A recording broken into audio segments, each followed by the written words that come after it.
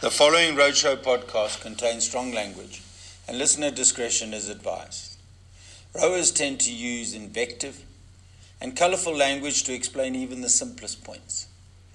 This Roadshow podcast is no exception. It was an extraordinary first opening heat right at the beginning of the regatta when the United States just beat the world champions Canada, both of them breaking the world record. Canada's heads went down a little bit. I think they found that really quite a shock, but the United States, certainly, their tails were up, and their tails have been up all through this week. Very interesting, the US crew, of course, Dan. They include the four men who were actually triumphant in Lucerne in the men's four, including Bryan Volpenhein in the stroke seat. So Mike Tatey, he has, as he has done in the past, loaded all his talent into this one boat. And I think the man who's going to really make the difference here is Bryan Volpenhein. He's the stroke of the American 8, and he is a fantastic athlete. Gold medalist in 97, 98 and 99. They missed out in 2000, but he was in all of those boats, and he is now stroking this boat. He was at bow, he's now at stroke, and they are leading the field. Well, coming to the halfway point, and that's an astonishing advantage, Dan, for America. Absolutely extraordinary. I mean, Bryan Volpenhein has taken them away, and Bryan Volpenhein has a fantastic last 500-metre sprint. So this isn't all they can do. They've taken this wonderful lead here. Look how he's just sitting there, and they're just pushing it along. They're only at 35 strokes a minute. They are actually in a very, very solid, very, very strong position, rowing technically better than I've seen the United States rowing. They are really rowing well, and Bryan Volpenhein is leading them beautifully. They're out there a length, and they've still got a finishing spurt to do. But there's a quick look there. Bryan Volpenhein looking around, see where they've got to go, making sure that the Australians aren't coming for him. Now he's going to wind it up. They're up to 39 strokes a minute. They're going to wind it for home in this last 200 metres. Less than that now, Dan. Peter Cipollone, the American coxswain, keeping them up to the task. He wants to make sure that the memory of Sydney is truly erased, and it's looking very, very good. Although, as I say that now, the Dutch getting the deficit down. It was 3/4 of a length. It's now almost half a length that they have to find, but the line is coming, and the victory is secure for the United States, who take the gold ahead of Holland, with Australia in third place and Germany finishing ahead of Canada and France. Welcome to The Row Show. We're your hosts, Lawrence Britton and Jake Green. And in this podcast, we're going to go into everything related to sport and performance. And we're also going to talk a little bit about rowing. In South Africa, it brings people together, it breaks down barriers. Yeah, right. My passion, winning, to be the best. Being the best is something we strive for. There's crucial role in South Africa. Compassion, great passion, affection, gold, ultimate goal. Glory, relentless training, pain.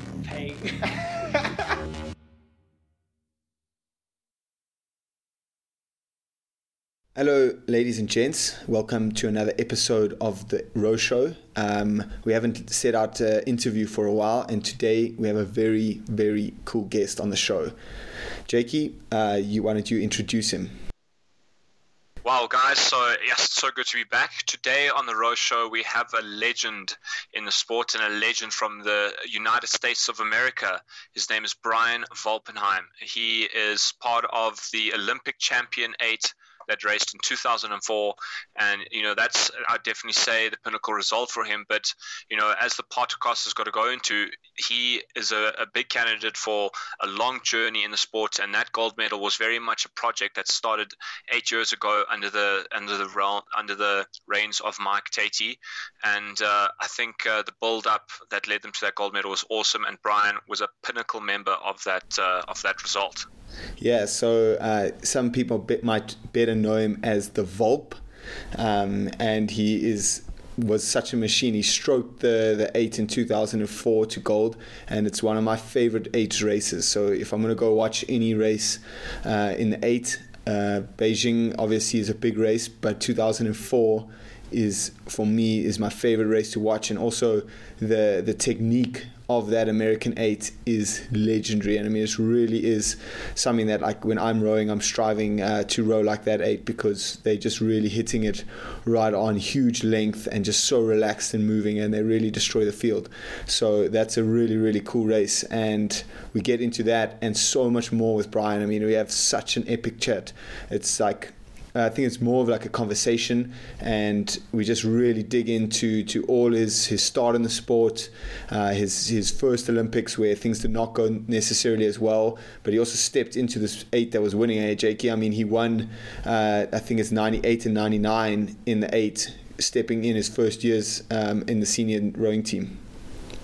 Yeah, the incredible thing about Bryan is he started rowing in university, but he quickly, obviously had a lot of talent, so he quickly progressed, and he got a shot at nationals and went up to trial against the senior 8. And like Lauren said, he made the senior team in 98 and went on to become a world champion. So he had a real pedigree, and straight away a world champion in the sport at the senior level is a huge accomplishment. And, he went back 99, won that gold medal, but unfortunately, the 2000 Olympic Games, it didn't go the way for the USA, and they came away, I think, with a 5th position there. So I think Bryan had some real pedigree, and like I mentioned earlier, this 8 is quite a project, and it took a while to get right. And you'll see through the podcast, just listening to Bryan speak about it, like how interesting it is to listen to, how you can go from the highs of a sport to have an absolutely terrible result, but, go right back to the drawing board, a new set of faces again under Mike Teddy, and really start getting good results again and go on to win a gold medal. I think that is one thing that, we haven't spoken too much about, is how you turn around a 5th from the Olympic Games, an absolutely crushing result, and then going and winning the gold 4 years later in Athens. Yeah, in such style as well.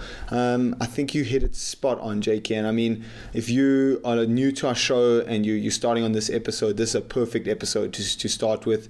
And I mean, I know a lot of people might not know he's not like a household name in the rowing community, but he is honestly one of the biggest legends ever.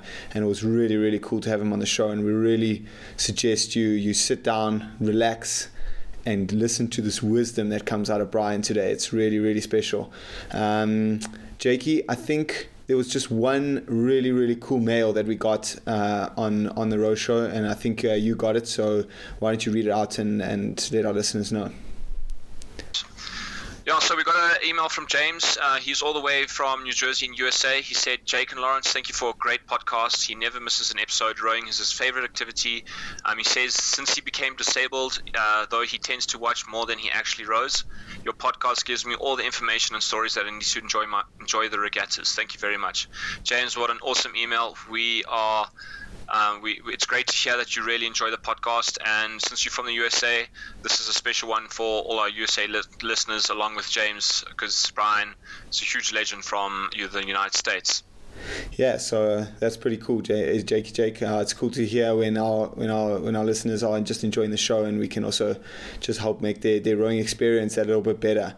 I don't think there's anything else. The only thing I would say is we do dig into a YouTube video that was posted about the USA men's 8 in the build up to 2000 Olympics, and we talk about a lot of the races. So you can go find those all in the show notes below. And if you're interested in watching them, maybe after the episode. But otherwise, that's enough of us talking shit. Go and enjoy the show. Tops, guys. Enjoy the show as much as we did. It's an awesome one. The Volps. Hello? Yeah, how we doing? What's happening? What's up, Bryan? It's going pretty well. No complaints here. It's another beautiful day in San Diego. Oh, that's fantastic. So, straight off the bat, we're really interested in your beginnings in the sport because, unlike most rowers, you started rowing in university.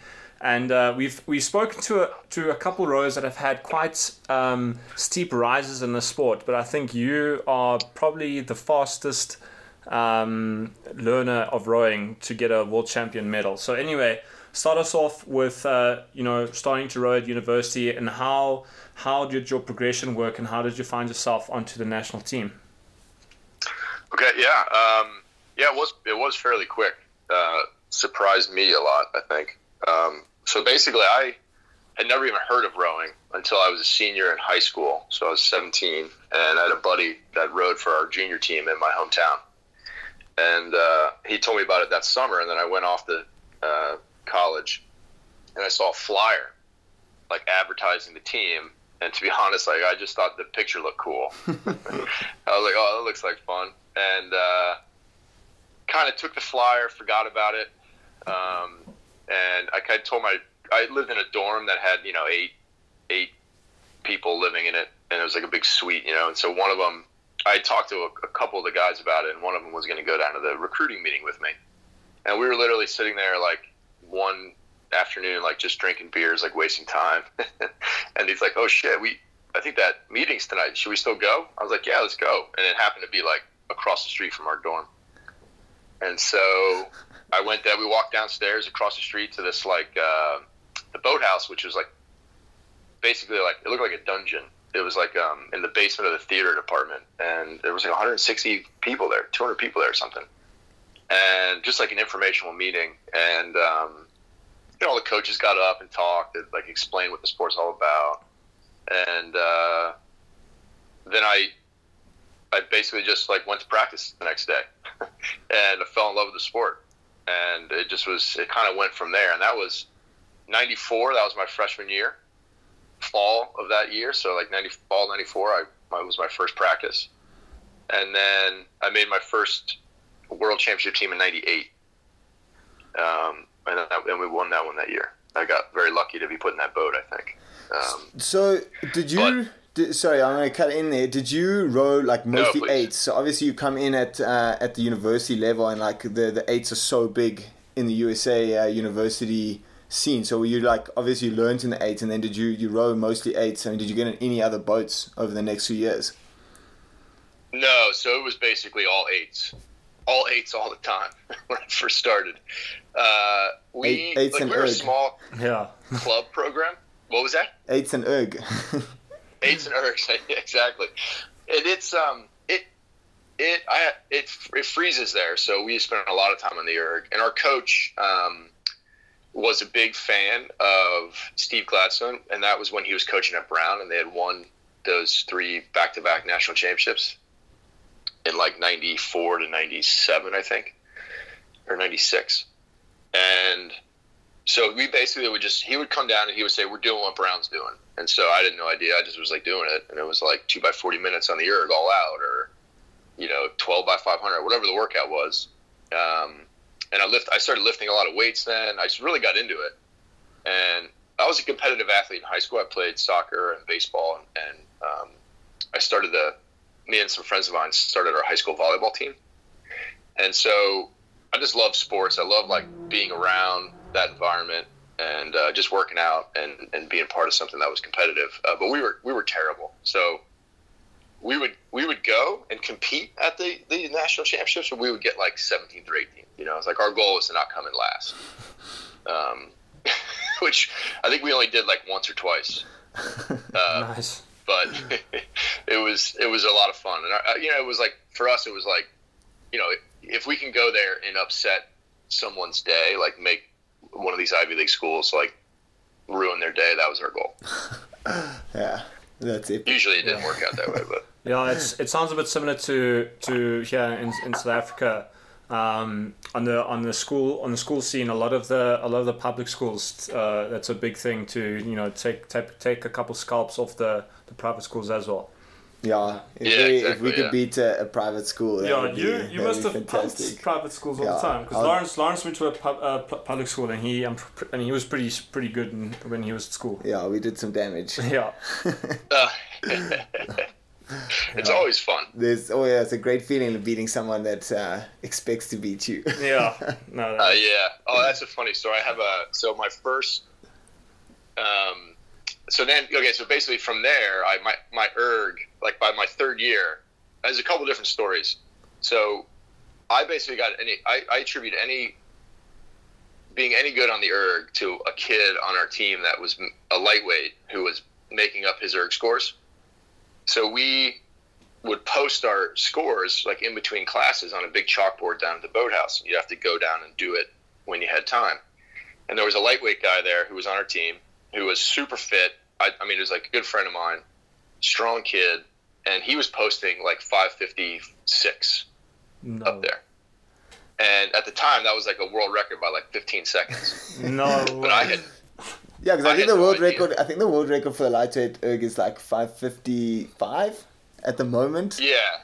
So this was like 96. Yeah, you're going back some time there. It must have been. It must have been like over 6:10 then for sure. Yeah, it was like 6:12 or something, and I had no idea. So I was like, well, fuck this kid. If I got 50 pounds on him or more, I should be able to beat him. So then I just was like, well, I guess I should go that fast. And I just set out to do it.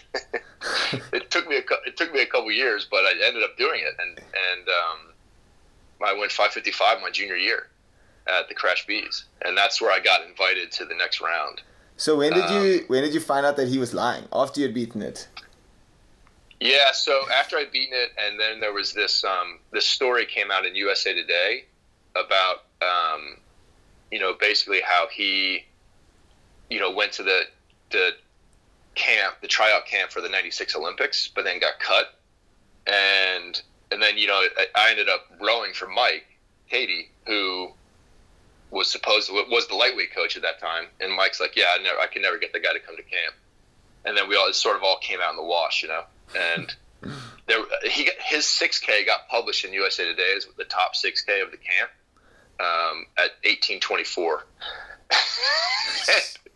And somehow it got past all that. I don't know if people thought it was real or what, but I don't know. I think it's just I think people are just they don't really it's not there's not many people that will make up erg times. Yeah, I think it's actually that's the sort first of time, an honorable. That's the first time I've ever heard someone doing it, because even in South Africa, when you ask someone, when we in the holidays and you say what did you do on Wednesday for your pieces, you just hit the numbers out, and you don't lie about it, because we're just gonna catch your ass at one point in training. Exactly, and I think I'll blow up in this guy's face a little bit, but I think, and 20 years down the road, we've we've made up, and it's stored back in a circle, which is a beautiful thing about rowing. It's you let that kind of stuff go. I mean, there was other things going on there, but then I made my first camp, under 23 camp, to try to make the under 23 This was in '97, and I remember my first seat race. I beat this kid from Brown, and at the end of he realized he had lost, and he just threw a fit, a temper tantrum, and he's just hitting the boat and screaming that he can't believe he lost to a guy from Ohio State. And I was like, oh man, I've made it. That's amazing. Job done. Yeah, job done. Oh, it's great. Yeah. And then what happened? Because I see you on your when we look back at your history, you actually never raced as an under 23, or at least on FISA's results. So chat to us a bit about what happened after that. How did you actually get into the trialing process for the senior men's 8? Okay, yeah. So in '97, I made the under 23 8, and we were training for nationals that year, which was in Tennessee, the club kind of nationals for the summer. And so the way Mike used to run it is that he would have the seniors come to that and the under 23s come to that, and then we would all race each other.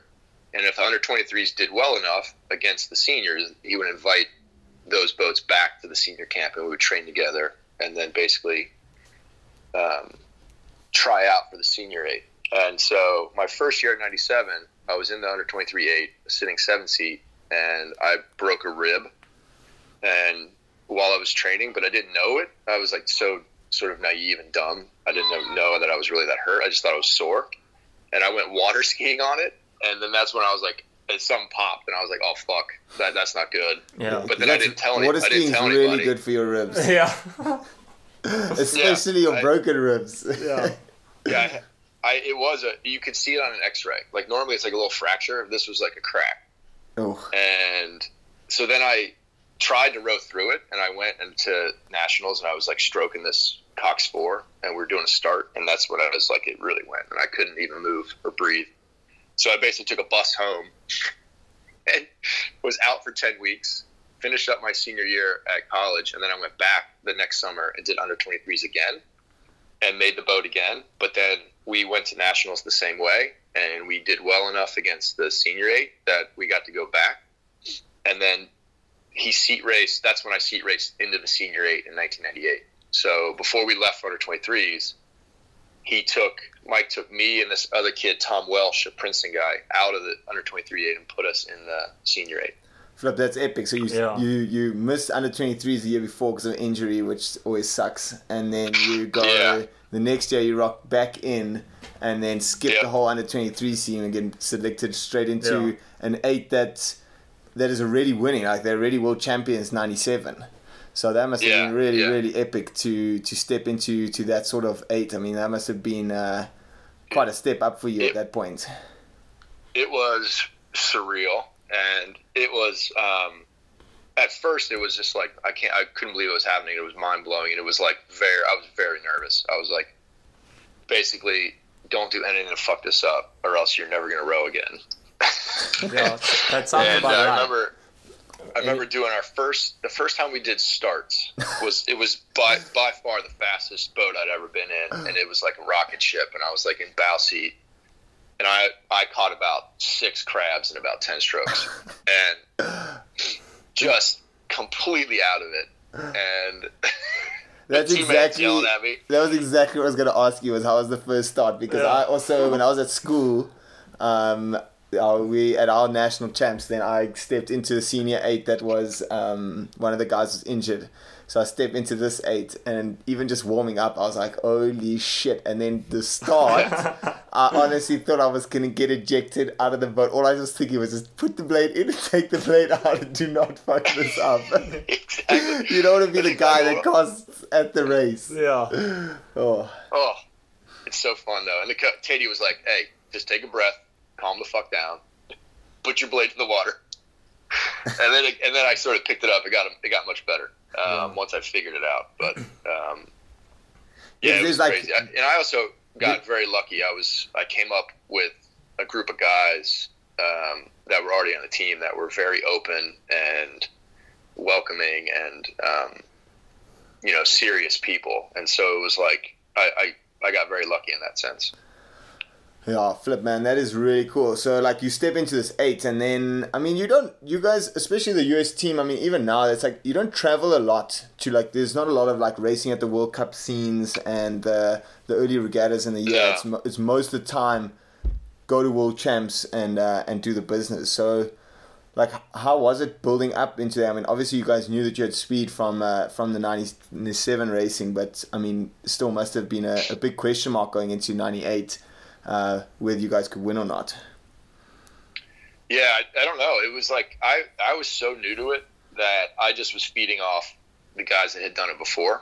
And there was just such swagger. Those guys, that group, like, he probably could have put any combination together and it probably would have won a medal or at least won the Worlds that year. It just was like such a competitive environment and so many good rowers that actually didn't make it, that I just felt so lucky to be there that I was like, I gotta like live up to the expectations and not fuck it up and do my best. And it was like, I just was feeding off. They just had so much confidence that they were going to crush people, that we were going to win, that it was like, I just was like, of course we're going to win.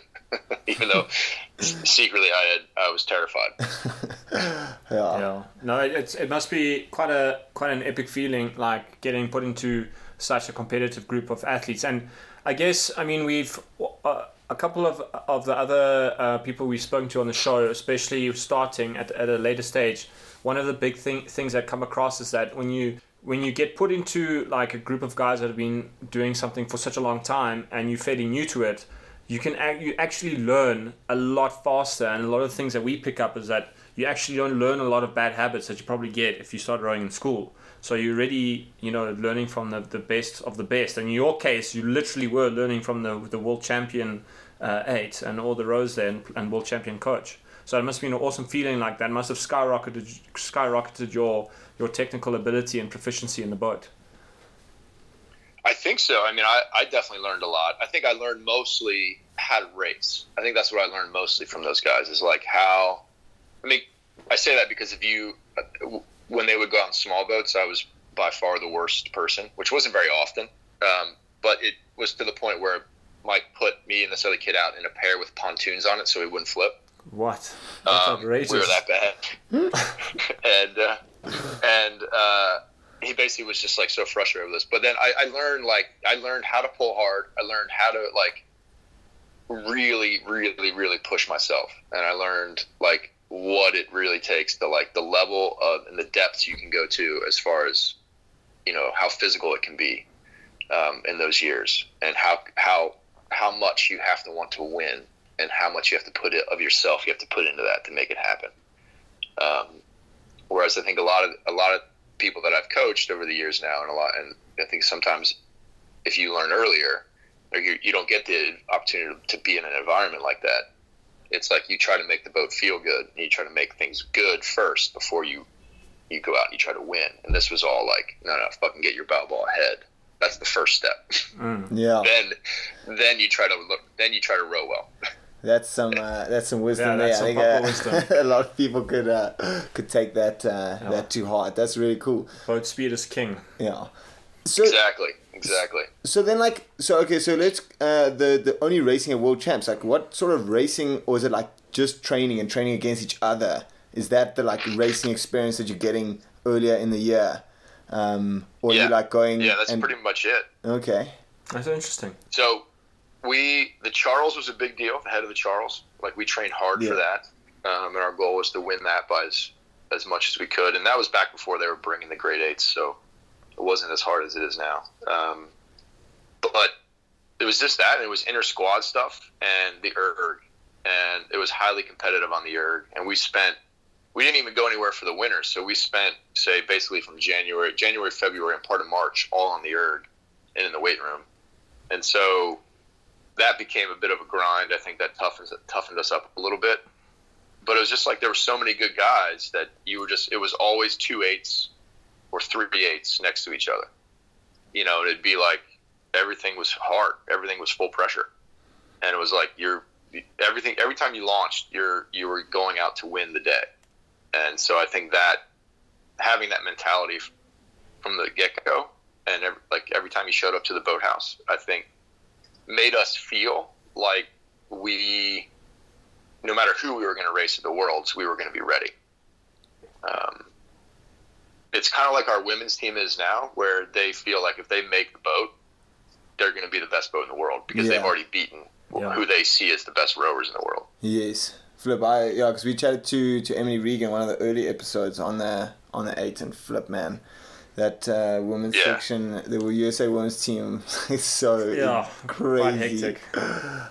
It's a juggernaut. Yeah. Yeah, no, it really is so impressive. Yeah, I think it's actually, I mean, for the listeners out there, I mean, it's a bit different for us here because we don't have the kind of size of the athletes available. Like the depth that you're talking about is ridiculous. So I guess it's a bit different when you have like 24 athletes available to select 1 8, and it must be, you know, every day like you're going out there and there's always someone to, you know, get ahead of, or you know, people that are, you know, busy trying to get your spot. So shit, that must be a crazy environment just to, you know, deal with on a day-to-day basis. Yeah, it makes a big difference. I mean, and I could also, I mean, in the end, look, it didn't exactly work out the way we had hoped. Yeah. You know, that environment, we got 5th. We ended up choking a bit, but there's a lot of factors in there. But, you know, it's like, it's not the easiest environment to survive in for very long. But it does get a lot out of you. So, Jakey and I watched that documentary on YouTube, Fine Balance.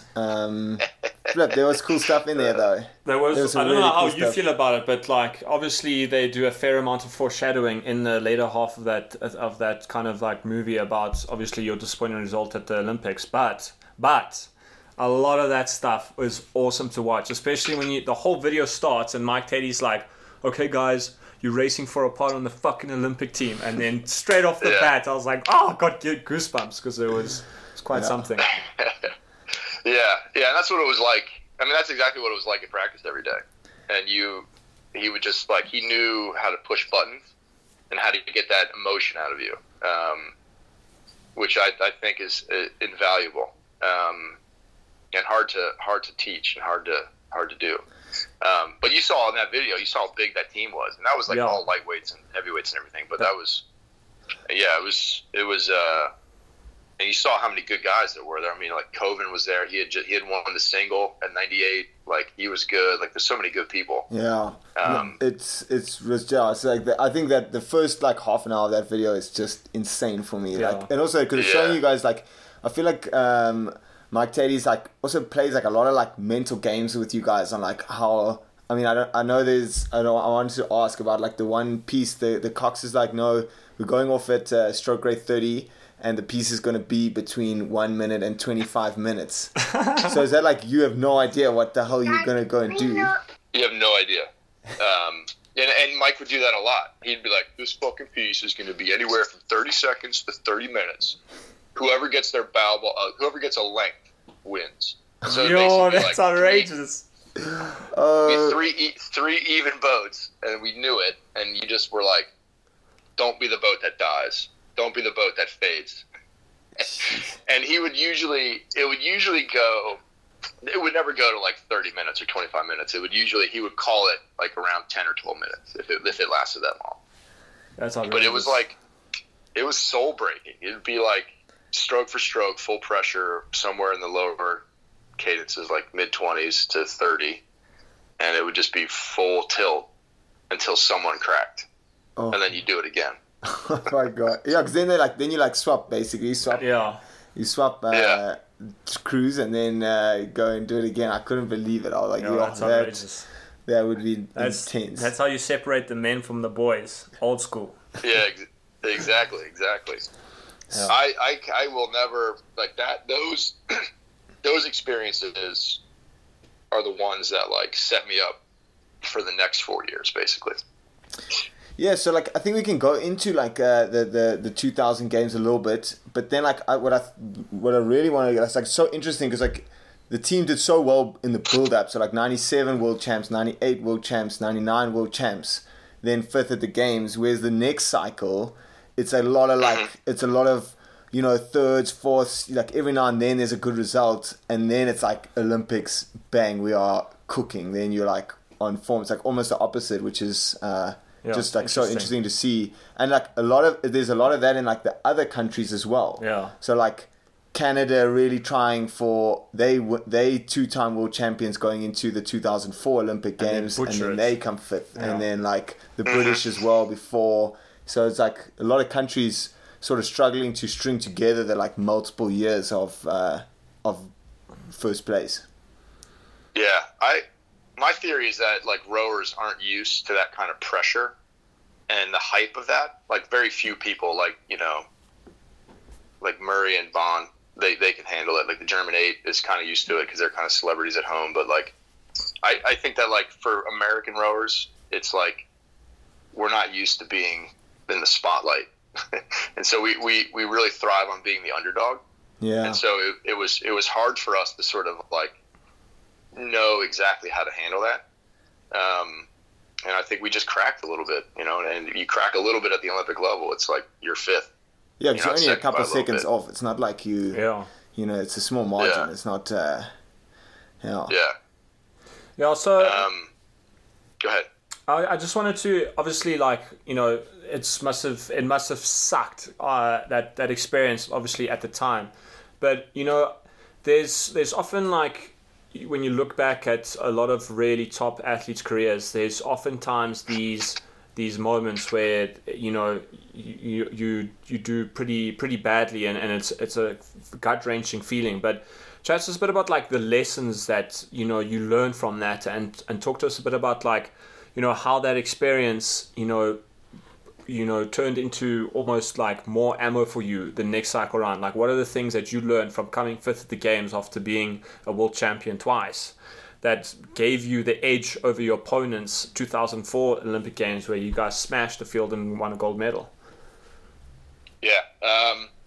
So that's a good question. I basically, a very vivid memory for me is sitting in the stands at the end of the regatta in 2000, just by myself, and looking at the course, and everything was done. It's all wrapping up, and I just was like reflecting on, you know, the experience and the result. And I was so new to it that it was like it was eye opening for me. I was like, holy shit, this is real. This is real stuff. And I have to get better if I'm going to have any chance at doing this.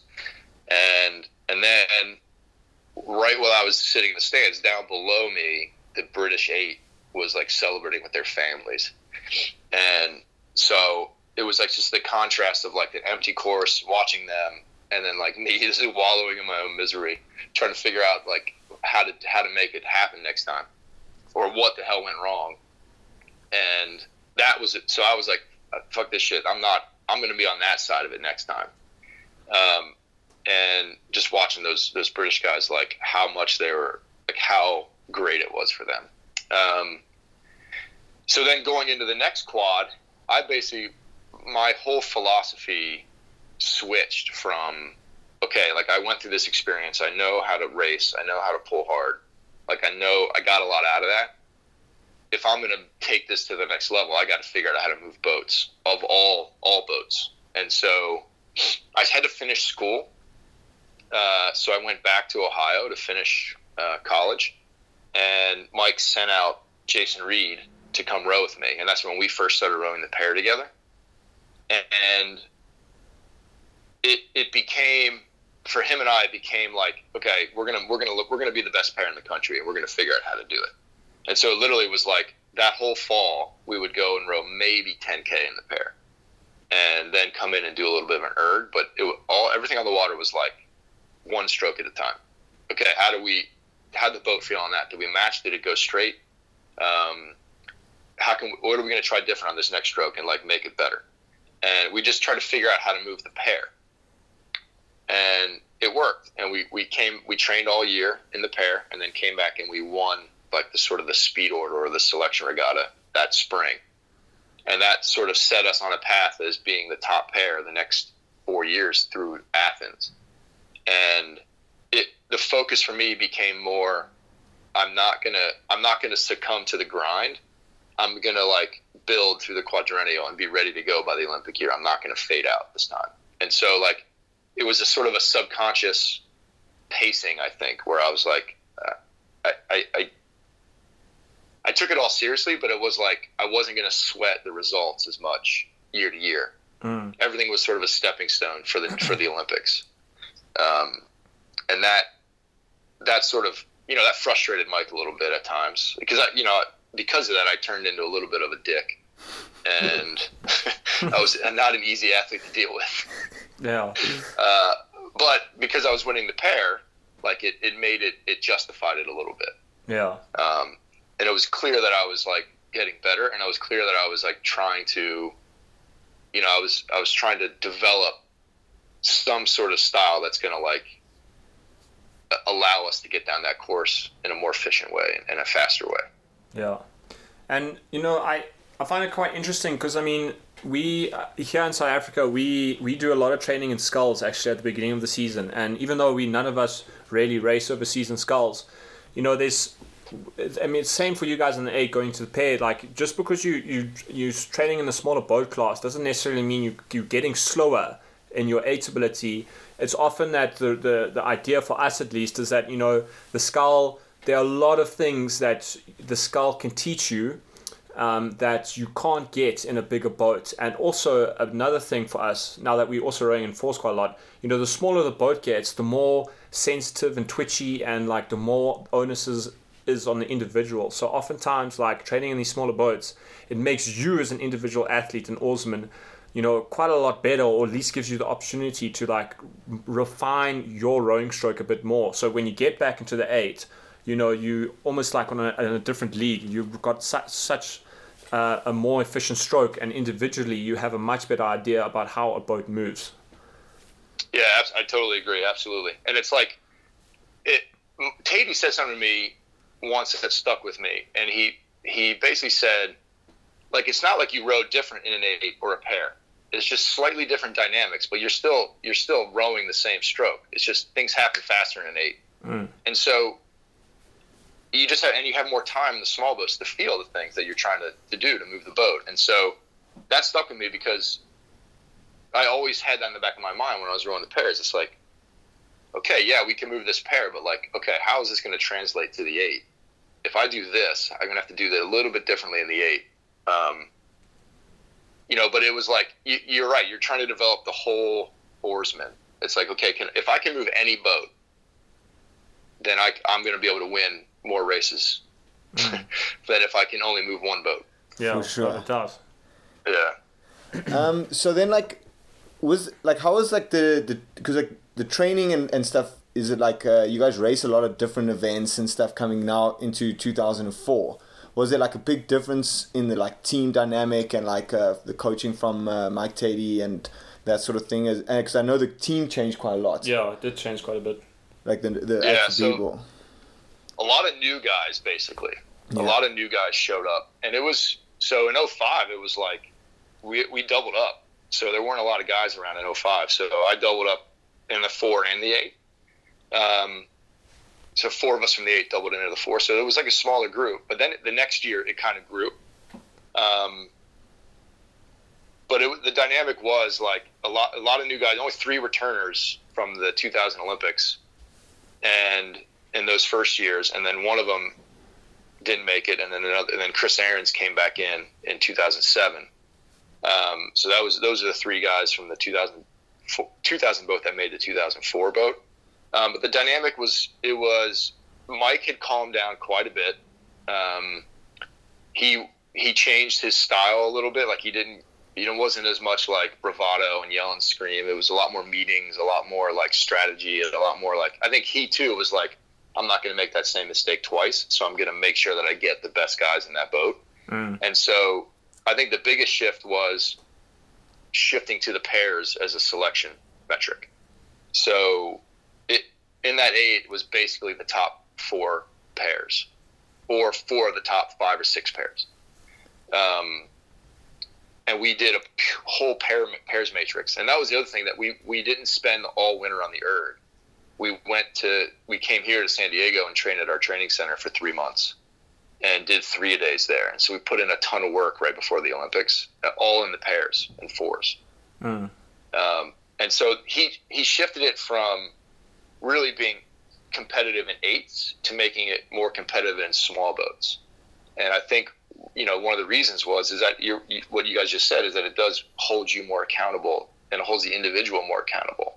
So it became this like very open and honest assessment of our skills, and then he basically just let the cream rise to the top, and that's who made the boat. Jeez, it must have been like quite a change as well, doing those crazy pieces in the 8 against each other to like now having like I don't know 15 pairs or whatever lining up and doing the same sort of thing. It was crazy. Yeah, it was fun, but it was hard at times where it got pretty dark there for a while, where we were like, man, what the fuck, this is going to work? What's going to happen? But we came out of it, and it ended up working out pretty well. Because when we spoke to Emily from the US women's team, and she said that they hardly row the 8 even. They spend so much time in the pairs and the smaller boats that like they only really get into the 8 properly like once they travel and once they're at the World Cups or the World Champs. Yeah. Yeah, they definitely don't. Yeah, they row 4s a lot, 4s and pairs a lot. They do a lot of sculling too. They do a lot of those in the fall, especially. Yeah. So then, talk us through 2004, because that was like this is your year of like, I mean, there's some crazy results in there, and you guys have so much speed this year. It's just insane.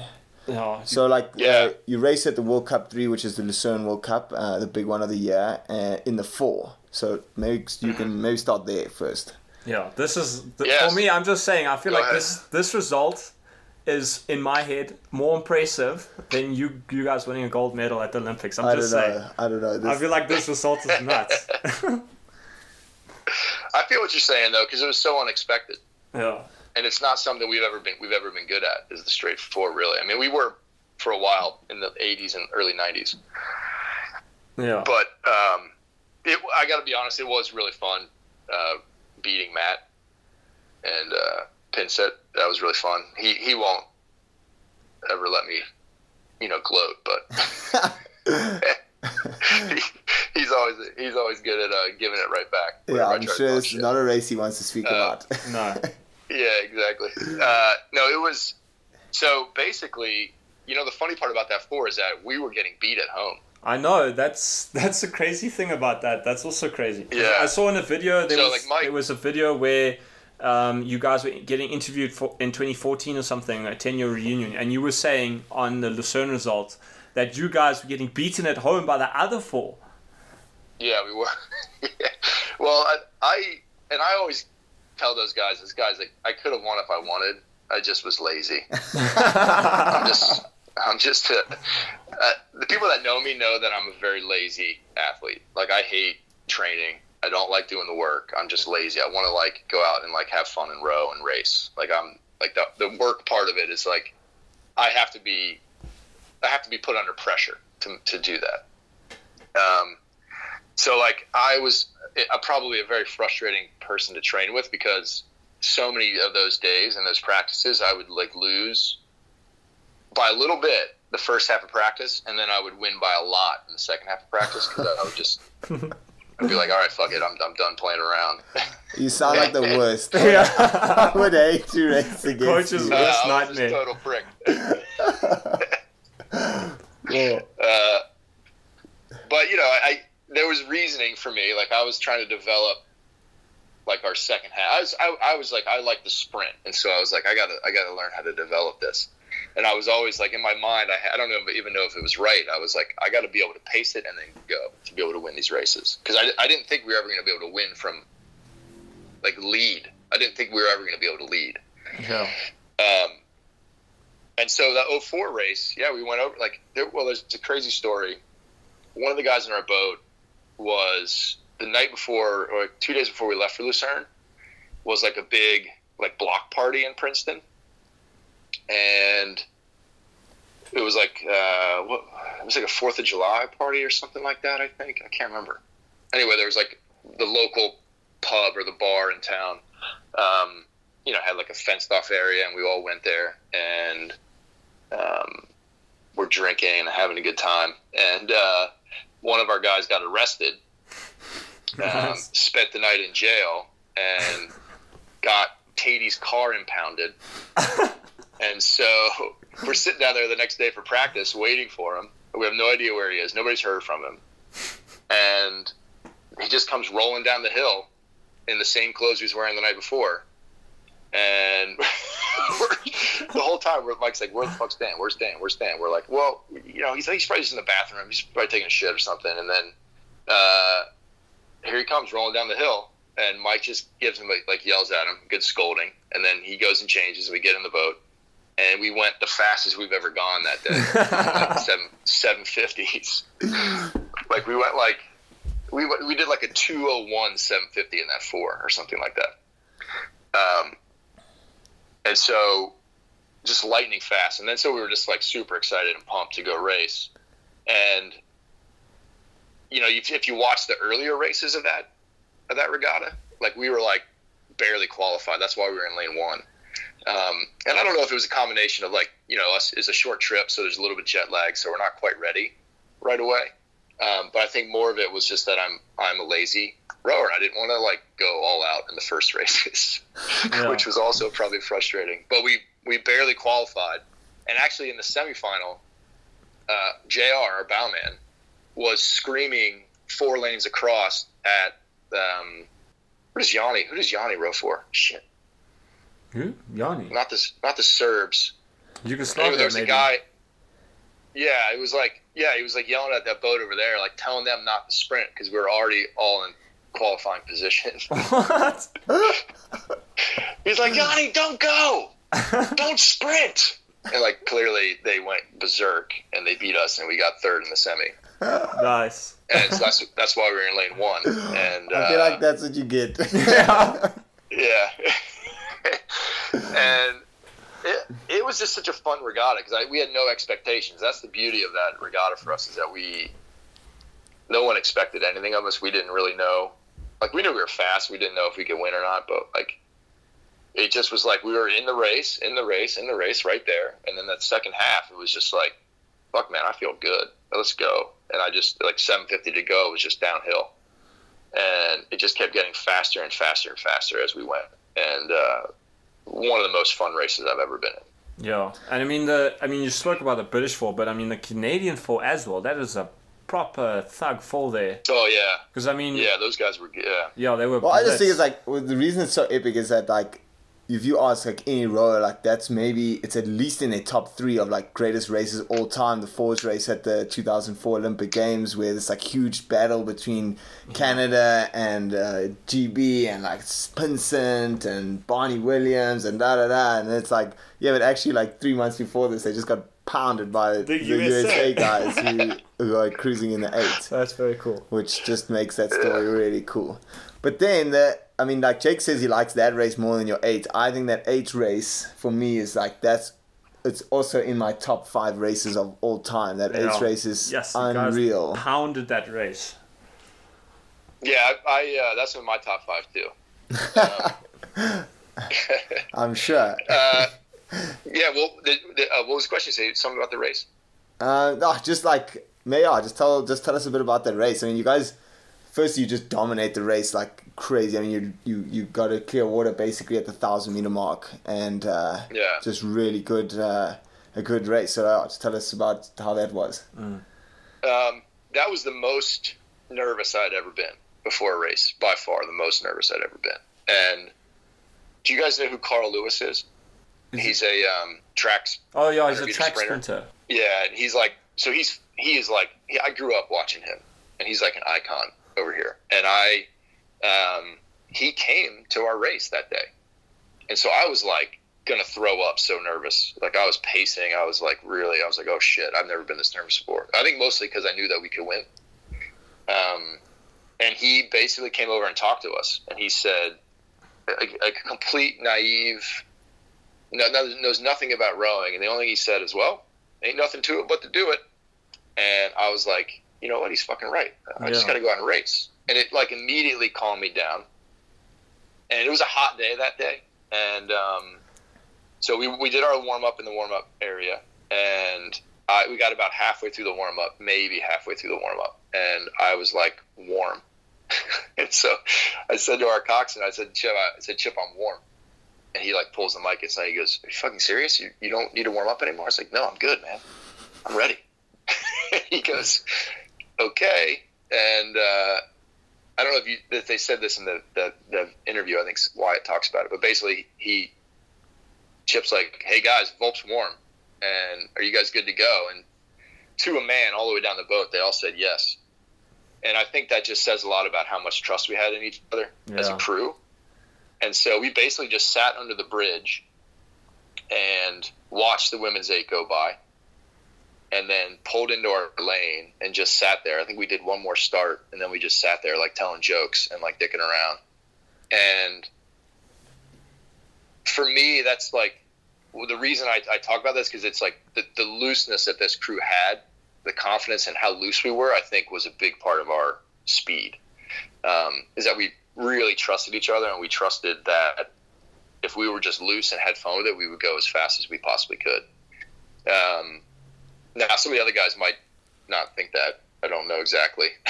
No, I think it's like spot on. I think, and like especially at like such, like the games, it's such a big event that like you can get so carried away with like the bells and whistles attached to like this huge thing that's like just so insane when you look at it. But if you take it down a notch and you're like, okay, it's just a fucking 2K race. I got to start here and I got to race down the track. And like, exactly, you've done the most training. Like, you're in the best shape that you could possibly be in at that point. Like, all you got to do is go and execute this race. And I think being loose, being relaxed is key for that. And I think like, I like what you say, like the nerves before are like so high, but then like once you get on and you start that warm up and you realize like actually we know what we're doing a little bit, and you have that huge trust in the crew, then it's makes a lot of sense. So our race strategy, like everybody, because based off the heat, we had that big sprint and it came through the Canadians, and they all saw the Lucerne race, so they knew that we could sprint, right? They knew that was like sort of something that we could do, and we knew that people knew that. We just assumed people were expecting us to have a good sprint, so our thinking was that everybody else's strategy would be to get up on us as much as they could. And so our goal was to have like really well executed start, have our best start, but then like right around 600 meters, like take a move to just hold the field and not let them get any more margin that they might already have, because we assumed they were going to sell the farm to sort of get ahead. And if we could hold them, then we could get through them at the end. And so that was our strategy. But, you know, you watch that race, we get the 600 in and we're up. And way up. Our coxswain, way up. And our coxswain's like, all right, guys, looks like we've held the field. No one's moving. And let's fucking go. It's time. And he just flipped it a little bit and changed our strategy completely. And we went from like trying to defend to like attacking. And if you watch that race, like I'm basically not doing shit in that part of the race. It's you watch the middle of that boat, and those guys are throwing bombs. Like for the next 500 meters, they are just caning it, and that's, I think, to me, that's the most impressive part of the race, and that got us the margin. And halfway down, we're like a length up, and I'm like, no fucking way, this can't be right. This is not how it's supposed to go down. This is, we went out way too hard. We're all gonna die. And so that's why I let it come down to a 35. I was like, shit, we got to take it easy. This is not going to end well. And, but it did. It was fine. It was like the rhythm, I think, carried us through. Like it was a really easy rhythm in that boat. And we've had lots of days like that where it just felt that good. And so it was very familiar for us to have that rowing, but I just didn't expect to be up by that much. And then, so before, I think a couple of days before that, Mike was telling this story about how his crew was the only crew to ever win, I think in 87, to ever win by open water. And so we have a length coming in the last 500, and I thought about that, and I was like, that fucker, I want to win by open water. And so I told Shep, I said, get open. And he called this move to like try to get open water, and we already had a length, and as soon as I went harder on that next stroke, I could feel the crew say, no way, dude. Like, we're going to win this race, and you are not going to fuck it up. And so I was like, okay, back it off, just back to the rhythm. Wow, that's Back amazing. to the rhythm. Yeah. Like, nobody catch a crab. And so, and then it was like, and it just was like, defend, and then at some point the Dutch started to move pretty seriously, and I was looking at the Aussies the whole time to the right, and our 7-man Bo just says Dutch, and I look to the left, and I see him coming, and then we take a little bit of another move going in the last 250, and we sort of stopped their move, and then went back to that sort of defensive rhythm, and the rest is history, man. It was crazy. Flip, that was such an epic race. And then you've got your gold medal around your neck. 8 years in the making. I mean, it must have been an especially sweet feeling after, Sydney, finally walking onto the podium in Athens with that satisfaction of knowing that, you went the whole distance and got the gold. Yeah, it was amazing. And to do it with like Chris and Chip and, sort of 4 other guys that went through it in 2000, it was... We had a little moment afterwards where we just like sort of big group hug the 3 of us that had been in Sydney, and just kind of like it was like a sigh of relief, basically, a big weight off our shoulders. And it's like people ask me all the time, like, what did it feel like? What were you thinking on the award stock? And it's like, it was amazing. Like I thought I'd be like in tears, jumping for joy, like having this big emotional reaction, and it was. Honestly, it was nothing but pure contentment. Like I felt completely content in everything that I had done, and like we'd achieved our goal, and it was like almost surprisingly unemotional. To the point where I was like, man, am I a sociopath? Like, should I be feeling more? But it was like such satisfaction of like achieving it that it was like, I went home 2 days later. Also, you've done like a huge block. It's like 6 years basically in the making for you of like being in the team and like those first victories, and then like 2000 to 2003 is not like the easiest time for you. It's not like you're just rolling gold to gold. And to hit through all of that and then like to come away with this massive win, I think it's freaking amazing. Yeah, it's awesome. Yeah, it was a big deal. It was really fun. I was thinking about it the other day. I think in my 10 years on the team, I only won 6 races. And, I think a lot of people, they think it's just so rare to have crews that dominate, and it's much more a normal experience to lose the majority of your races that you row in. And I think that you can't let that kind of stuff discourage you. Like, that's all part of the process. And I think that was a big deal for us. Like, going in 04 was like, yeah, we didn't win a lot or at all going into 04. Yeah. But it was like each of those years gave us more fuel for the fire and a little bit of an experience of like, okay, let's not make that mistake again. Let's take a step forward. Yeah, and you're all looking at these crews that are like, there's a few crews that are winning, a whole cycle or every race that they race, but it's one or two crews. It's not majority of athletes. Majority of athletes are winning, once every couple of years, and that's enough fuel on the fire to keep pushing them on that little bit more.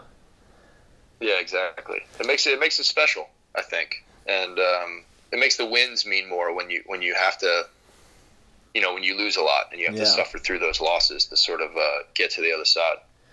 Yeah, that's also some deep wisdom there. The question I want just to finish off maybe on the 2000 times is like, how was it stroking the 8? Because in 2000 you're in the back of the 8, you just cruising there in the boot, and in like the next Olympic cycle right in the front, and what's it like going into the stroke seat of such a powerhouse 8, or what's it like being in the front there? Well, it was a lot of fun, like, because the guys behind me were really good, so they made it very easy. But it's also it is stressful. It's like there's a lot of pressure in that seat, and I'm very low-key personality, and I'm competitive, but I'm also like pretty chill. I don't really get wound up about a lot of things, and I think that helped. I think that was an advantage. Like that heat was the first time I'd ever stroked an 8 at a race. I had never been in the stroke seat at a race before, so I think that inexperience, but I'd stroked every day in the pairs and the 4s at practice, and sort of I just had that confidence, and I mostly just had confidence in the guys behind me that they were going to back me up, and they had full confidence in me. And that's amazing, like what that feeling can do for you, like the kind of swagger and sort of attitude and confidence that brings when you know that the guys behind you are like 100% behind you, and they have full confidence in what you're doing. It's like, you feel like you could do anything in that situation. And so that's how I felt. It's like the guys behind me, just like, I knew I had weapons. It definitely helps when you got big ammo behind you. Yeah, exactly. It definitely helps. Because I didn't feel like it was all on me. I felt like, Chris Aaron said something in that movie when he was being interviewed, The Fine Balance, basically, like when he strokes, he feels like he's the instigator of change. So like anytime, he needs to take a move or he starts the sprint, like he instigates, he starts the change, but then he feels like the crew takes over and like it just becomes a part of the rhythm. And I think when you stroke a good crew like that, that's exactly what it feels like. It feels like once I started to do something, or like the crew could feel that I wanted to go faster or up and raid or make a move or whatever it was, they immediately picked up on it and took over, and the rhythm became a thing of itself. It's that swing the old timers talk about. Yeah, they have that swing. Yeah. So technically, when we're watching like the movie, and then when we're watching your race in 2004, it looks like you guys are rowing like way better by 2004. Yeah. Like technically, way the 8 looks so slick in 2004. Is that like? Was that a big emphasis or big effort to get it to make those changes? Yeah, I think it gradually happened. I don't think it came from rowing the pairs. Basically what really happened was we just kept getting beat by the Canadians, And so finally we were like, fuck it, let's row like they row. And we tried to like do that big swing and layback in the pairs, and especially in that 4. And so Jared and I would mess around with it a bit, and it started to work. Like, it was really effective, and especially at lower cadences. And so it sort of developed, that rhythm sort of developed out of that idea that, like, man, these guys keep beating us. We got to try to do something to catch them. And so we just started rowing with a bit more swing and rebound. You know, like you look at the 2000 crew, and you can see me rowing, and I'm like totally hunched over. It's like I got the curved back. It's all fucking legs and just front end power and just sort of raw heat, right? And the other one, at 04, we became a little bit more nuanced and finessed over those 4 years of like really understanding like how to move a boat well. And there's just a different swing and rebound to it that I think really enhances the run of the boat.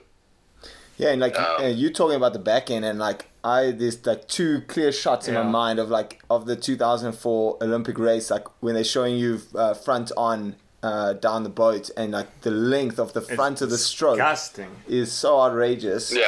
It's like, and it's like so textbook as well. Like if anyone, very loose shoulders. Anyone is looking how to be in a textbook position at the catch, ready to lay down some big watts, those 2 shots down the 8 are really, really perfect. I mean, I can't believe the length that you guys are rowing out the front of the stroke. Yeah, it's crazy, and it was like easy. We didn't really talk about front end length that much. Now that I think about it, yeah, like it looks easy and loose as well, which I think is why it's so effective.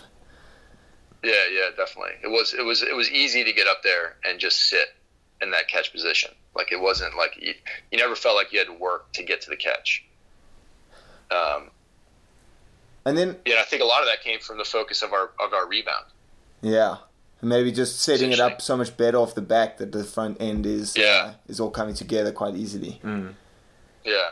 So, and then the other thing I want to ask is like, how much like were you quite a lot stronger by 2004? Because I must say you look way bigger in 2004 than you look in 2000. I don't even know if it's like just the video that they used in Athens or if you like just put on a bit of muscle.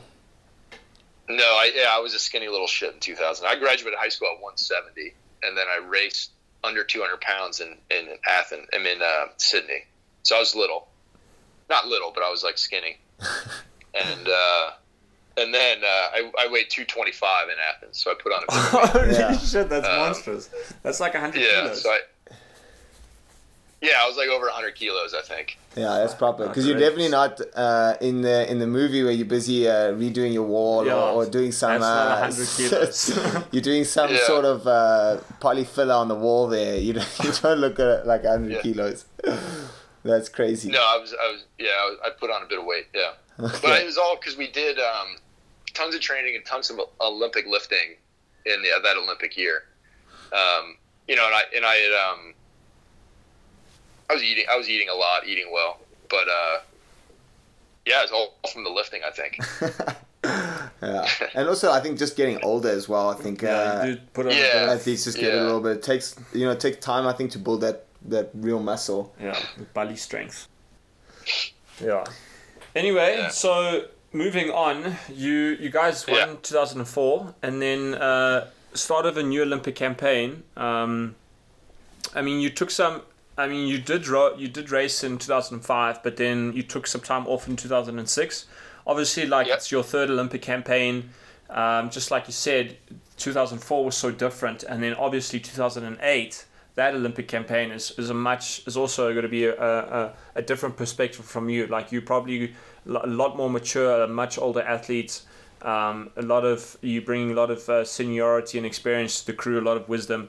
Chat to us a bit about 2005 and then going into your time off. Yeah, so 2005 was I think a lot of momentum had just carried over from that 2004, and it was a very small group, but there was a good core of guys that were back, and so we didn't start training until later that year. Like so, basically we all of us basically took the fall off, and then we convened in late fall, early winter in Princeton, and then just started training together. And that 8, actually, we only rode that 8 like 11 times. And on one of the times, we almost broke the world record again at home, like that 8. It was super fast. It was like one of those 8s that like clicked. And we didn't, and I think it's because like the majority of us had been training together for so long that it wasn't much to do, right? But we were still very fit from the year before, I think, and none of us like took a lot of time off from training. And so that was a pretty fun year. And, you know, the 4, we doubled up in the 4 and got 5th, which was kind of disappointing. But then we won the 8, which was great. And it was like a very fun regatta. And then after that, basically, I was like 28 or 29 at that point. I can't remember. And I hadn't had a real job. I had been out of school for a while. I was like, I didn't know. I got to figure out something to do with my life. And I'm laying there. I'm sleeping in this church where we were all living. And I was sleeping under a pool table on like an air mattress. Getting ready for the world. What's going on? Wait. There's air mattress at a pool table. In the church. Yeah, that was my bed. Oh shit! And it was horrible. And I had lived there before the 2000 Olympics in a room. Like that was like part of like the community of rowing. Like if you came to town and you needed a place to stay, you could move into this like, it's like a church, but it's a house, right? It's like there's a lot of rooms on either side of it. And so I knew the father there, and I knew, you know, so he let me stay in like the rec room. So I was like, and I was just laying there, and I'm like, fuck, I'm almost 30. I don't have any savings. I don't have a fucking career. I got to figure out something to do. So as I'm staring up at the bottom of this pool table, I started like researching culinary schools. And I decided, because I really liked cooking, so I decided to go to culinary school and take a year off. And so that's what I did. And moved to Seattle, went to the Art Institute there, and got a degree in culinary arts. And then worked in a few restaurants around town in Seattle for a bit. And then started to get, you know, the itch to come back to rowing. And then I talked to Mike about it, and he helped me out a little bit to be able to do it. And then I came back in 2007. Yeah. Now that's quite a year off, and I know. Well, I don't actually know, but it seems like from all the cooking shows I've watched, it's working in a restaurant seems like the most ruthless job ever.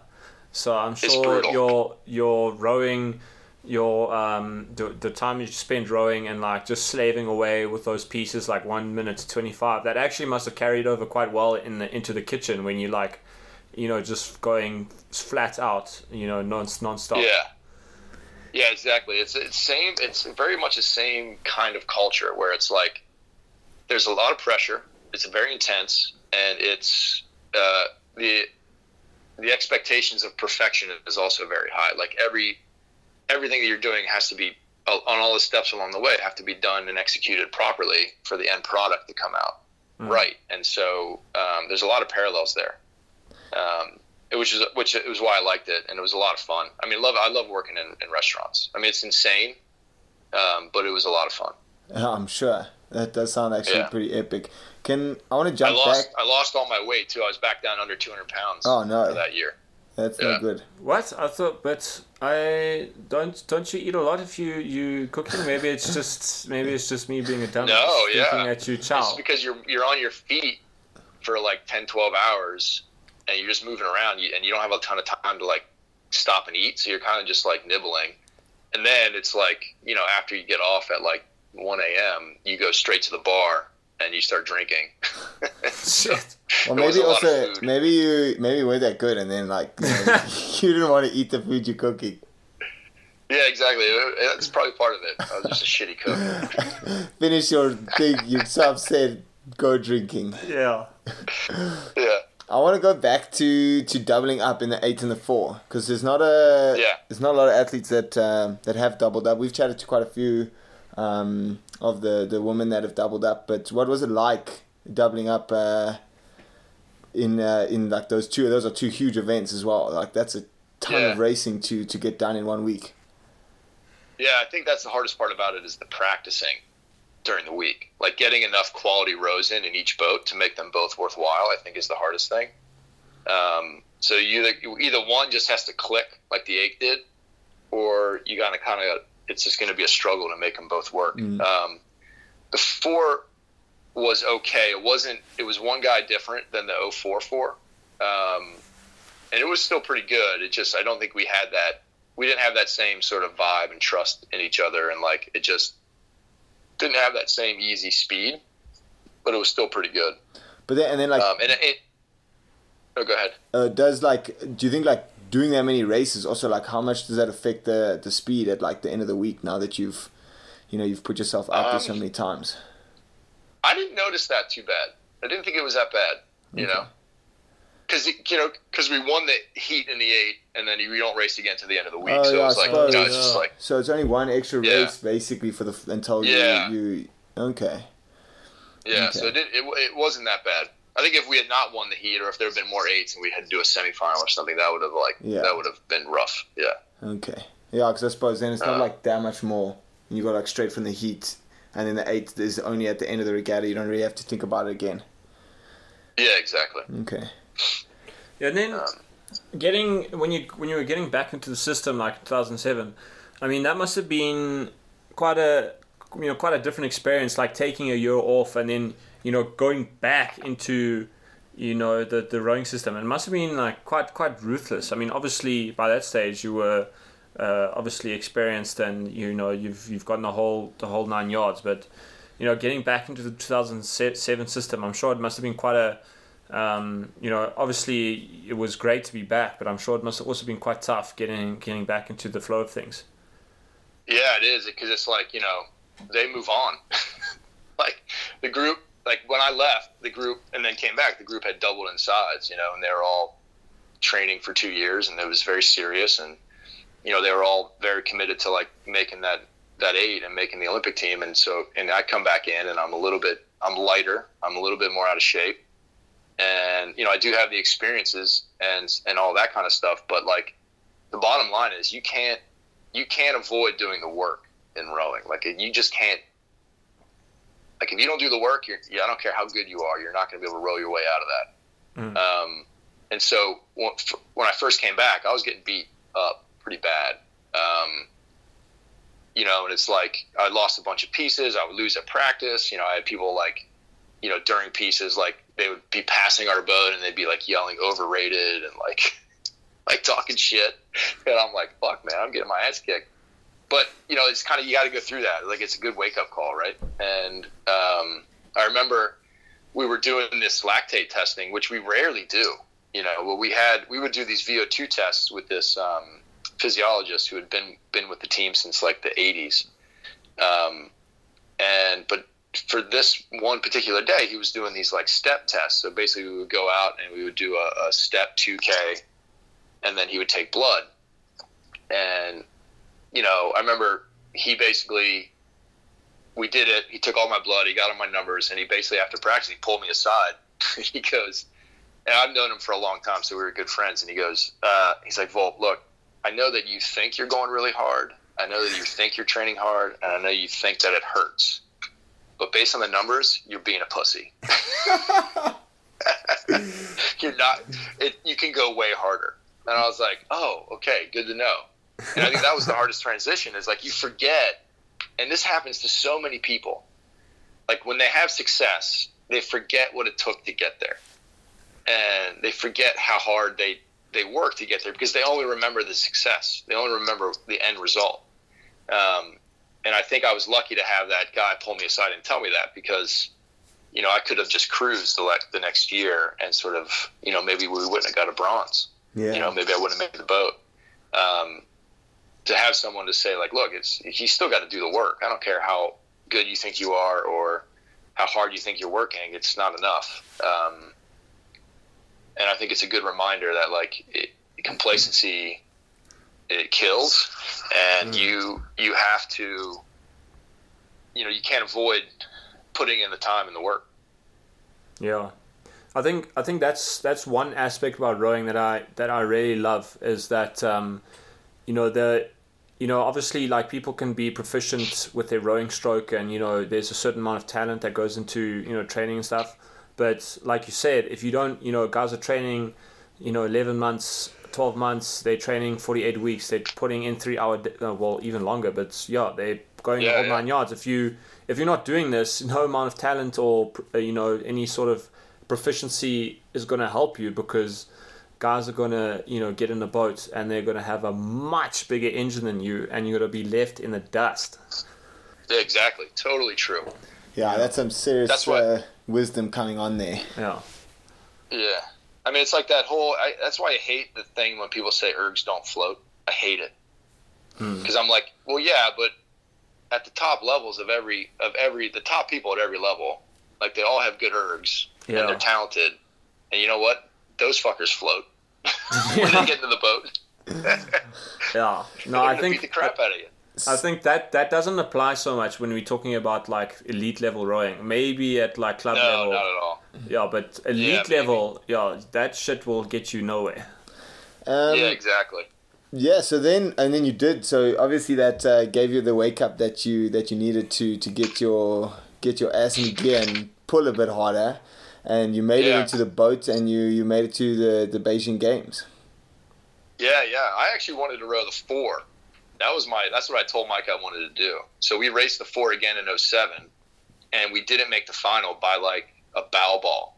Like the French, we were running with the Brits again in the front of the semifinal in Munich in 2007, and to get into the final, and then all of a sudden France and Italy, I think, just sprinted through us, and we didn't make the final, and that was very, very disappointing. And so because I had this affinity to the 4, and I wanted to make the 4, but it wasn't working out the way I had hoped. And so then we switched back to the 8. And it was a whole different animal, that 8, than the years before. I actually wanted to row 7 seat. I thought that it was better when I was in 7, and there was a different stroke. But Mike didn't agree, so he put me in stroke seat anyway. But it was a really fun boat, like good dudes in there, and we raced pretty hard. I mean, I think the difference between those 2 races and those 2 boats is that just the confidence that the 04 boat had in each other, and then the 08 boat was good, but we didn't have the same experiences and the same kind of like sort of easy rhythm. And so like off the line, like we knew our starts were not very good, and we knew that if we went completely bonkers off the line, we could have a good start. But we knew we paid a price for that in the second half of the race. And so you watch that race, and it's like we're in 6th place. And I think it's because we just didn't have the confidence that we could go all out. But it's like, I think the experiences that I had and Wyatt and a couple of the guys in there, mixed with like, the guys that had been training those last couple of years together, like got us through that middle 1,000 and back into a medal position. Yeah, because it's still actually an awesome race. I mean, you guys still dish up something. I mean, I'll be pretty happy with that race at the end of the day. And you guys had one hell of a race against the Brits, eh? Shit, that was super tight. Oh. God, what is it about the Brits that is just like, it's so fun to beat them and so much to lose to them? It's like the worst. Yeah, no, I think we all have the same feeling there. Yeah, it's so funny. Yeah, no, it is funny. It was a good race, and I was very happy with that race afterwards, actually. Because it was like it could have gone severely worse. Like it could have gone the other way, and we could have imploded, kind of how we did in 2000. Having to go through the reps and like, but I think we took a little bit of that 2000 experience and be like, okay, let's not let the whole regatta fall apart. And we kind of just, we made some changes for the rep. We got through, and then, we had a pretty damn good race in the final, and that got us a medal. Yeah. We're so close to a silver too. So, close. As soon as we crossed the line, I was like, guys, we should be happy with this. We should be proud about this. Yeah. I thought it was pretty good. Yeah. So that rounds up your international rowing career. Yeah, that was it. I was pretty tired by that point, I think, mentally. I can imagine, but shit, coming away with 3 successful Olympic cycles, that's awesome. Yeah. But I kind of laugh a bit when you talk about like the starts in the 8. I mean, we all know that, like, obviously from chatting to a lot of guys and watching a lot of rowing, that like the first 500 meters in an 8 is a different kind of thing to first 500 meters in a lot of other boats. And this year we decided, we went and did like a competition in Italy, and then at the end of the regatta, for fun, we decided to jump into an 8 together. Like all the guys that were touring just jumped into 8, and we decided to race. And oh my god, did we get wrecked in the first 300 meters. I did not know what was going on. Yeah. And it's you gotta be switched on. Yes, as you have I to don't be like, fast. because it's like your first like couple, the first like 5 to 10 strokes are like, that's pretty normal. That doesn't really change. The boat's not moving. You just kind of, you're getting the boat moving, and the strokes is quite short. It was like once you got to full length and like now you're starting to move the boat, strokes 10 to like 30. Holy crap! The guys, Romania they were clear water, I think, on us. Easy game. It took us a long time to claw anything back in that race. And the funny thing was, because we had an Italian cox, I was sitting in the 4th seat, so I was doing the coxing for the race, and I look out at about 300 meters in the race, I'm like, oh my god, guys, we are almost lost. Uzbekistan is about to beat us. I have to say something to keep us going. I'm like, no guys, we're in the pack. And look, our second half of that race was actually pretty blitz. But I tell you, our first half, we got shown up properly. Yeah. But it was a lot of fun, and there was a lot of gears there because we had a pretty good tour. So there was a lot of gears in that 8. But I mean, it's just great to have like first-hand experience, like how much power and just raw ferocity, and just get that bloody thing out there at maximum speed. Yeah, definitely. The 99 crew that I raced in, our starts were incredible. And it was all because of that. It was all just like raw power and like aggression, and just being pissed off about something, and I was just along for the ride in bow seat. Yeah. Like I was 549 and I was bow. Yeah. It's crazy. The amount of power it takes for that kind of shit to have starts like that is incredible. Yeah, because I mean, you were alluding to it when you were talking about the 2004 race, like. When you up in an 8, it's like, because it's such a big boat, changing speed it's not immediate. Like in a scull, you can change speed so quickly. In an 8, it takes a bit more time to really change effective speed. So once you're up in an 8, it's really, really hard to get back like half a boat length. Whereas in smaller boats, you can turn speed much, much faster, and you can take away like a length in like a pair a lot easier than you can take away in an 8. Obviously, you're talking about much bigger distances, but I mean the perception is different. Yeah, definitely, absolutely. Because it's already operating at max speed basically the whole time. Mm. Yeah.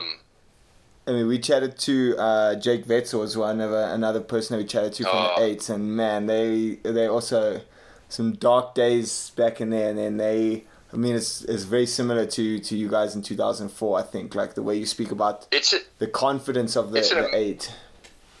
It's an amazing mirror experience, I think, between those two countries. Like basically what we went through in 2000 to 2004, they went through almost the exact same thing. Yeah, almost exactly 2004 to 2008, almost exactly the same. Yeah. Wetzel's great. So Wetzel was on our team in the 90s with he rowed with us. Of course. I have such good memories.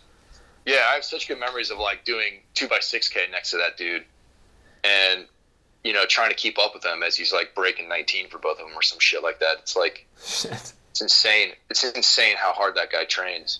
Yeah, I believe it. That guy, he was on another level. He was on another level. Yeah, it was very cool to chat to you. So like when you show that. Yeah. Go ahead. No, you go. No, I was gonna say I show that 2008 Canadian crew more often to my high school rowers that I coach now than I do any other boat, because you watch that boat row and it's just the determination. I was like, guys, what? I was like, the one thing I'm like, what do you see here? They're like, well, they're relentless. I was like, yeah, they want nothing else than to get ahead, and to get ahead by as much as humanly possible. Yeah. Yeah. Although I still think that like it would like, I mean, if you're going to pit crews against each other from through the times, I think your 8 in 2004 racing that 8 in 2008, that would be unreal race to watch. And now that we're on it, one thing I would love to see actually, because I've noticed with the 8s, every Olympic cycle there seems to be like one 8 that's got this mythology and a lot of the story behind it. Like you guys in 2004, Canada in 2008, Germany in 2012, and the Brits in 2016. I would love... No, the Brits in 2000. And Brits, the back and black boats in 2000. I would love to hypothetically have like all these 8s line up and go. But I still think though it would be the 2004 and 2008. I think you guys would have a good dice down the track. Yeah, it would be. You know, because you watched that 2008 race, they were like on world record pace and like a headwind basically. Yeah.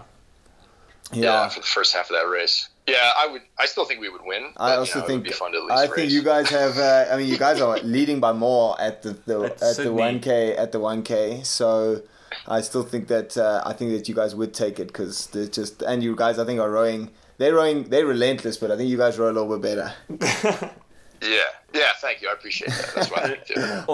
Only because you're on the show now. Yeah. Exactly. Or maybe Bryan, if you committed and were pulling at max from stroke 1, that make it quite a huge difference there. Or if the rest of the crew had bought in and you guys had won by clear water, then we could say that you guys are obviously the best crew of all time because you're the only guys to win the Olympic final by open water. I know, it's like they would have solved the debate. It would have and my teammates let me down. They really did. For sure. Jerks. Yeah. So I think we can move on to our quick fire questions. Sure. Yeah. And I mean, I do want to touch a little bit on like the coaching and stuff that you've been doing since then. Sure. Yeah. That was also I was going back to Seattle to like work in a kitchen, and I got a phone call from Callahan, the UW coach, saying there was a job at a club in Seattle open and I should come apply. So then I did, and that's my first coaching job was coaching at this club and running their elites, and I kind of went from there. I had like a small group of lightweights, and I got them to a point where they all got invited, or most of them got invited to like the lightweight 4 camp. And then I got involved with the lightweights through that, and then that's how I ended up coaching the lightweight 4 in London. And then from there, I think I did well enough with that event that when we're hiring somebody new for the 2016 campaign, they just moved me over to the heavyweights and brought in Luke. Okay. So that's basically the path. It was really good at first. Like we had success early, and then it all kind of went tits up when the 8 didn't qualify. Yeah, because you guys also were like in the heavyweight side, you were like really quick at the beginning of the cycle. Yeah, like 2013, 2014, you guys had like really good speed. Yeah, and it's just like inexperienced young coaches is basically what it was, and it's fucking hard to win at that level. And it is. You're coaching against some of the greats. Was it like a huge shift for you to like go from like being this athlete that like now you have all that experience, you have the knowledge lining up in Beijing, and now you're like going on to the coaching side, which is like in some ways really similar, but in other ways like worlds apart. Was it really tricky to make that transition? Yeah, it was hard. Yeah, and I think one of the hardest things was separating myself as a coach, and I didn't do a great job of that. I was very close to these athletes still. I had just retired, basically, a quad earlier, and like I still felt like I was an athlete. So there were a lot of times where I was like, the line between coach and athlete got a little blurry, and I think if I had given me another 4 years there, I think it would be a whole different experience for me, and I would get a much different result throughout the 4 years. That's why I think we came out pretty hot, because there was like a lot of energy, a lot of emotion, like there was a lot of hype and a lot of like good vibes. And then when it came time to like actually select and, put people under pressure and, make those tough decisions, like it just got a little cloudy and convoluted, and we didn't do as good a job as we could have. Yeah. Because, I think that's it's such a difficult thing to get right in the first place. And then adding those emotions in, I can just imagine. And then and it's because it's like you said, it's with that kind of depth, it's super hard to sort through it all. Yeah, and you got to have good experience to do that. I got a rescue bird. You got a rescue bird? That's my new little voice here. Oh, very good. That's very cute. So let's move on to the quick fire questions, and you've obviously heard them before, so they're not any different, and you can interpret them any way you want. Yeah. And so the first one is, which you actually kind of alluded to this one before, so I'm sure your answer might be quite straightforward. But if you could race any boat class at the games, what would it be? Yeah, I think the 4. If I could go back, I would love to race the 4. But you say that, but the 8 is so fun. It's just that's the event, right? Yeah, for sure. I think most people, anyone that hasn't raced the 8 usually chooses the 8. So it's interesting to see someone that's raced the 8 a lot and to go back, and you're still umming and ahhing if you want to race the 4 or the 8, which is pretty epic. Yeah, my brain says the 4 would be more fun and more interesting, but my basic gut and hearts are no fucking way, the 8. Yeah. So the next question follows on quite nicely. It is, if you could choose any 3 people from any time and from anywhere in the world to race in a coxless 4 with, who would your 3 crewmates be? Oh, Redgrave. Okay. Hamish. I would love to row with Nico Ranks, the Dutch stroke from 96. All right. Yeah. So and then me, of course. Yeah, obviously you're in there. You're in there for the ride there. Yeah. Are you sitting in the stroke seat or the bow seat? Oh, I would just sit and bow with that one, man. Just watch. And then why are you putting Hamish in over Murray? Yeah. Oh, he's a little bit weirder looking.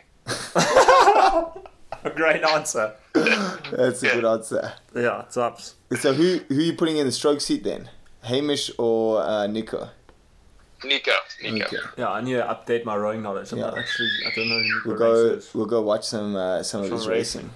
You say 96? Yeah. Okay, we're going back to have a look there. Yeah. Then you got a lot of area to cover here. What's your favorite rowing race that you find yourself watching over and over again? It doesn't have to be one of your races. It can be any rowing race. Ooh, that's a tough one. I watch a lot of them.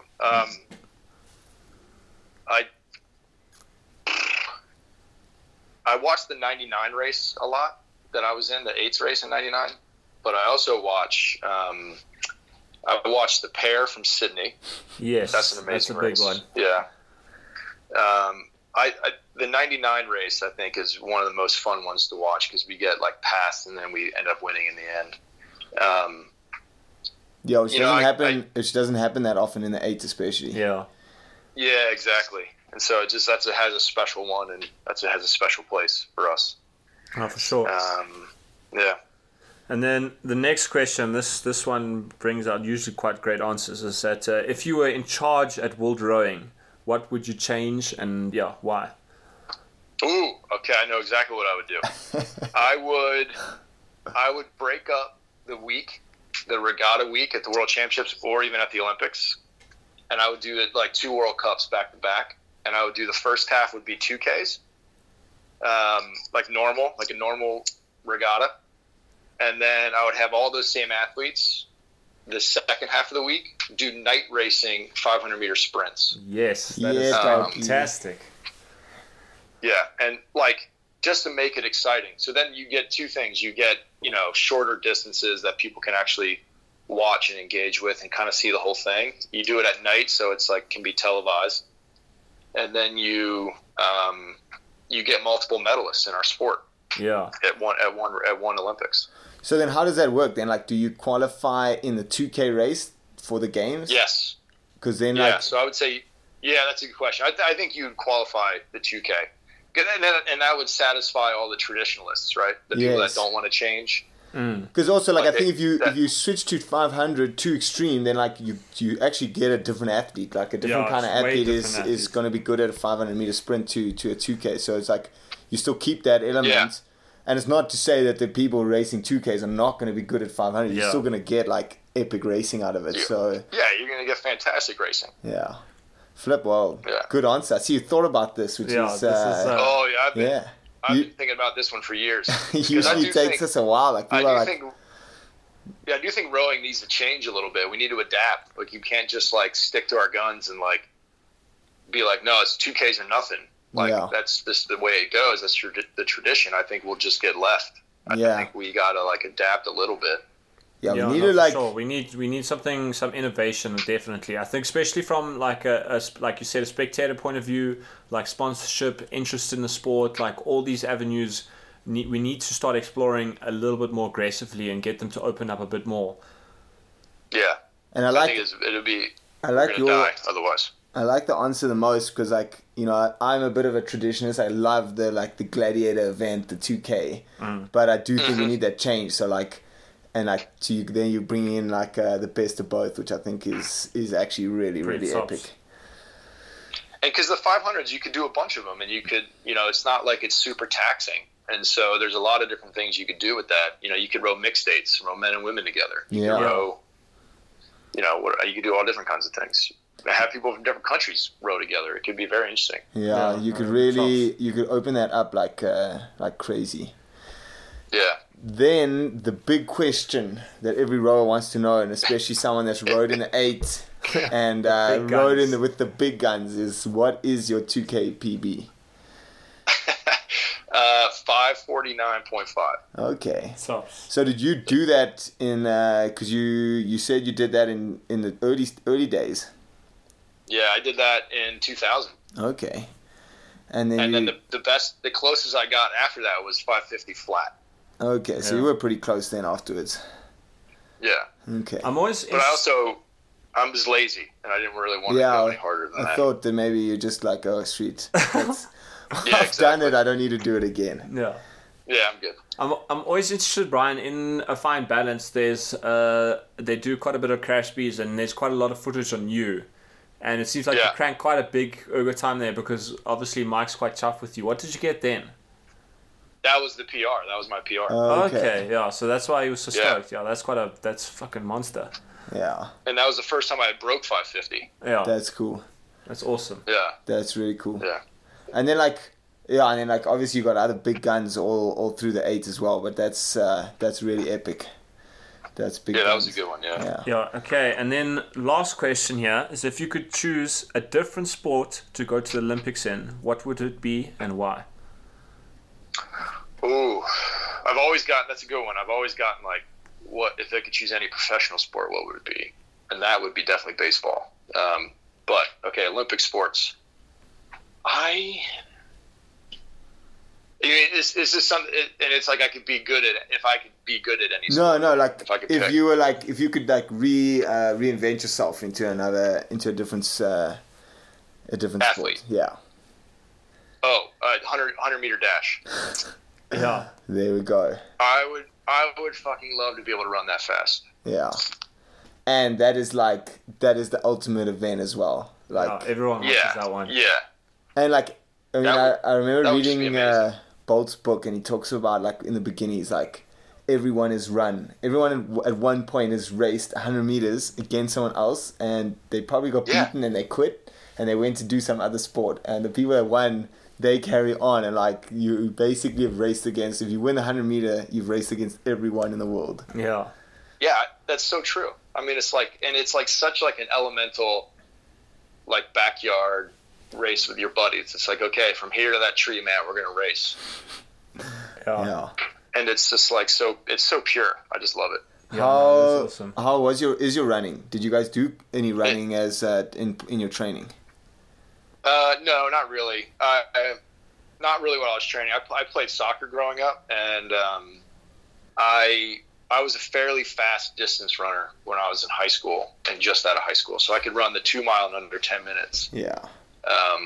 So that was pretty quick. But I was also, as soon as I started rowing and gaining weight, I got real slow. Yeah, it changed it up a bit. There's a direct correlation between how heavy you are Yeah, and how fast you are running. Yeah. So, I mean, imagine now I'm like 230 plus, and I'm just like a dog slow. I'm like a pig. It's terrible. Yeah. Oh, how tall are you, Brian? Because, I mean, on your world rowing profile, you're apparently the tallest person on the planet. Oh, really? Yeah, you're like 287 or 89 centimeters. I'm 6'3", 6 feet 3 inches. Okay, cool. All right. That's like... I don't know what that is in centimeters. That's my height. I'm 6'3". So what's that in centimeters? 191, not 192. Okay. Yeah. Yeah, there you go. So not 280 something. Oh, that's monstrous. We'll leave it at we'll leave it there. We'll leave it there. Tallest man. I love it. It's fucking great. Cool. I think that's a wrap for us. Yeah, tops. Oh, great. A huge thanks from us. I mean, that was freaking awesome. Yeah. There's so many good races. Got something good out of there. Yeah, no, definitely. We got lots there. Got lots of cool stuff. There's so many good races to talk about, and also it's just so epic to talk to rowers, because rowing people just love talking about our sport. Yeah, so just hear the stories. It's so awesome. Oh yeah, no, it's like finally we get somebody to talk to instead of like the people that don't really want to listen to what we're saying. Yeah. Cheers. Yeah, thanks a lot. Cheers, I appreciate it. Have a good day. Yeah, you too. Sweet guys, that's another awesome episode. We just finished up with Brian. I'm sure you guys loved that. It was an awesome conversation. We learned a lot, not just about winning Olympic gold medals, but what it really takes to, achieve success through ups and downs throughout the sport. And overall, Brian was an awesome guy to chat to. And yeah, Lawrence, what do you think? Yeah, I think there was a lot of wisdom in that episode, and I'm gonna have to go back and listen to it again. I think because there's so much in there, and I mean it was quite a long episode, so there's little bites in there that are absolutely golden little nuggets of just fucking wisdom. So I need to go back and listen to that whole thing again at some point, because there's stuff in there that you need to just cling on to and make sure that can help you with your rowing. For sure. But yeah, I really loved that thing. So that was awesome. Yeah, tops. And of course, guys, we always need your help with getting the show going and spreading the word. So please share the show, post it onto social media, give us a like, give us a rating, any way you can. And of course, we love hearing from you guys, even if it's good, even if it's bad. We can take it. We can take the hits. But that's about it. So tell your friends about it. I think if you guys once a week can tell someone new about the show, get one more listener for us each, that will make a huge difference to our success and to our ability to keep the show going and keep bringing new content to you guys. So that's a pretty easy thing to ask. So go out there, tell one person about the Row Show, and otherwise carry on living your lives. See you guys next time. Sweet guys, have a good weekend. This is Jake out. And Lawrence out. Ciao.